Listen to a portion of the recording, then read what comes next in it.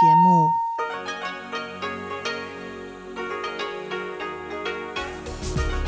This is Radio Taiwan International. Welcome to the news on Radio Taiwan International. I'm John Van Trieste, coming to you from Taipei, Taiwan. We begin with a look at today's top stories.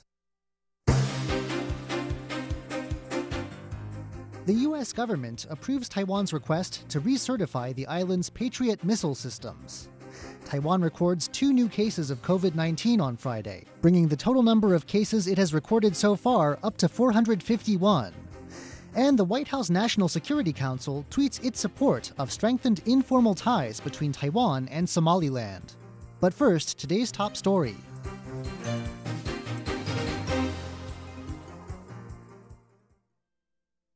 The U.S. government on Thursday approved Taiwan's request to recertify the island's Patriot missile systems. The package includes the sale of spare parts and thorough testing of Taiwan's Patriot Advanced Capability 3, or PAC-3, missiles. The program aims to extend the weapon's service life. Taiwan's government thanked the U.S. on Friday morning for its assistance. The presidential office says that the U.S. is upholding its commitment to Taiwan by elevating its defense capabilities. It also says that by recertifying the missiles, the U.S. is showing dedication to maintaining regional peace and stability. The presidential office also says that China has been exerting military pressure on Taiwan over the past few months. It says that maintaining defensive capabilities is pivotal during this time. According to the Foreign Ministry, the recertification program is expected to cost $620 million. This will be the 7th arms sale the U.S. has made to Taiwan since U.S. President Donald Trump took office. Taiwan recorded 2 new cases of COVID-19 on Friday, bringing the total number of cases it has recorded so far up to 451. Both of the new cases are imported. One of the new patients returned to Taiwan from the U.S. on Sunday. She did not exhibit any COVID-19 symptoms at the time, but began to feel fatigue and muscle aches 2 days later while in home quarantine. She was tested for COVID-19 on Wednesday. The test returned a positive result on Friday. The other new patient had developed a fever on July 2nd while in Oman. He took medication to bring down his fever, but did not seek medical attention. He told airport health authorities about his recent symptoms upon arriving in Taiwan on Wednesday. He was tested for COVID-19. This test also came back positive on Friday. The White House National Security Council has tweeted its support of strengthened informal ties between Taiwan and Somaliland. On July 1st, Taiwan and Somaliland announced plans to exchange representative offices. The White House National Security Council tweeted, quote, "Great to see Taiwan stepping up its engagement in East Africa in a time of such tremendous need," end quote. The tweet went on to say, quote, "Taiwan is a great partner in health, education, technical assistance, and more," end quote. Somaliland is a self-declared state in the Horn of Africa region. Its 1991 Declaration of Independence from Somalia is not internationally recognized. However, it maintains informal diplomatic contacts with a range of countries through a network of representative offices. Both Taiwan and Somaliland have already appointed envoys.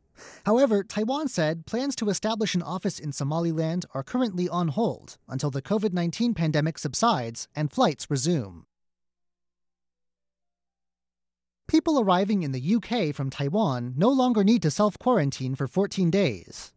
The governments of Wales and Northern Ireland lifted self-quarantine measures for people entering their territory from Taiwan starting Friday. Both the English and Scottish governments had already removed such restrictions, meaning the entirety of the UK no longer requires travelers from Taiwan to quarantine. Taiwan's foreign ministry thanked the UK for these decisions. It says that they are a testament to the success of Taiwan's efforts to prevent COVID-19. The foreign ministry says that it will continue to work with the UK on strengthening ties.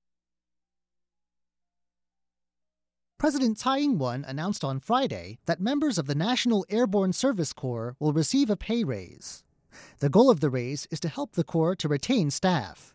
Beginning in July, pilots working for the Corps will receive an additional 40,000 NT dollars or 1,356 US dollars a month. Meanwhile, other Corps members will see a bump in their hourly wage. President Tsai says that the National Airborne Service Corps is dispatched to the roughest terrain in the most difficult weather conditions. She said Corps members face immense danger and risk their lives to rescue people in peril. Tsai thanked the Corps for its service. The National Airborne Service Corps was established 16 years ago. It is Taiwan's primary search and rescue service and has conducted over 7,100 rescue missions in response to various natural disasters. The French government has conferred its National Order of Merit on Taiwanese human rights lawyer and former lawmaker You Mei-nu. On Thursday, the head of the French office in Taipei, Jean-François Casabon-Maisonneuve, presided over a ceremony granting You the order on behalf of French President Emmanuel Macron. You received the honor in recognition of her advocacy for women's rights and LGBT rights over the past decades. You backed the abolition of the death penalty in Taiwan and has been a staunch supporter of same-sex marriage in the country. During the ceremony, You praised France as a world leader in advocating for human rights and gender equality. COVID-19 may have left international travel out of reach, but Taiwanese people are still in the mood to travel. The result has been a surge of interest in domestic attractions. The Forestry Bureau has teamed up with travel agencies to harness some of this pent-up wanderlust and direct it towards Taiwan's national forest recreation areas. Taiwan may be small, but it is bursting with natural beauty. And with Taiwan's borders still largely shut due to COVID-19, would-be Taiwanese travelers stuck at home are turning to this beauty to get their fix.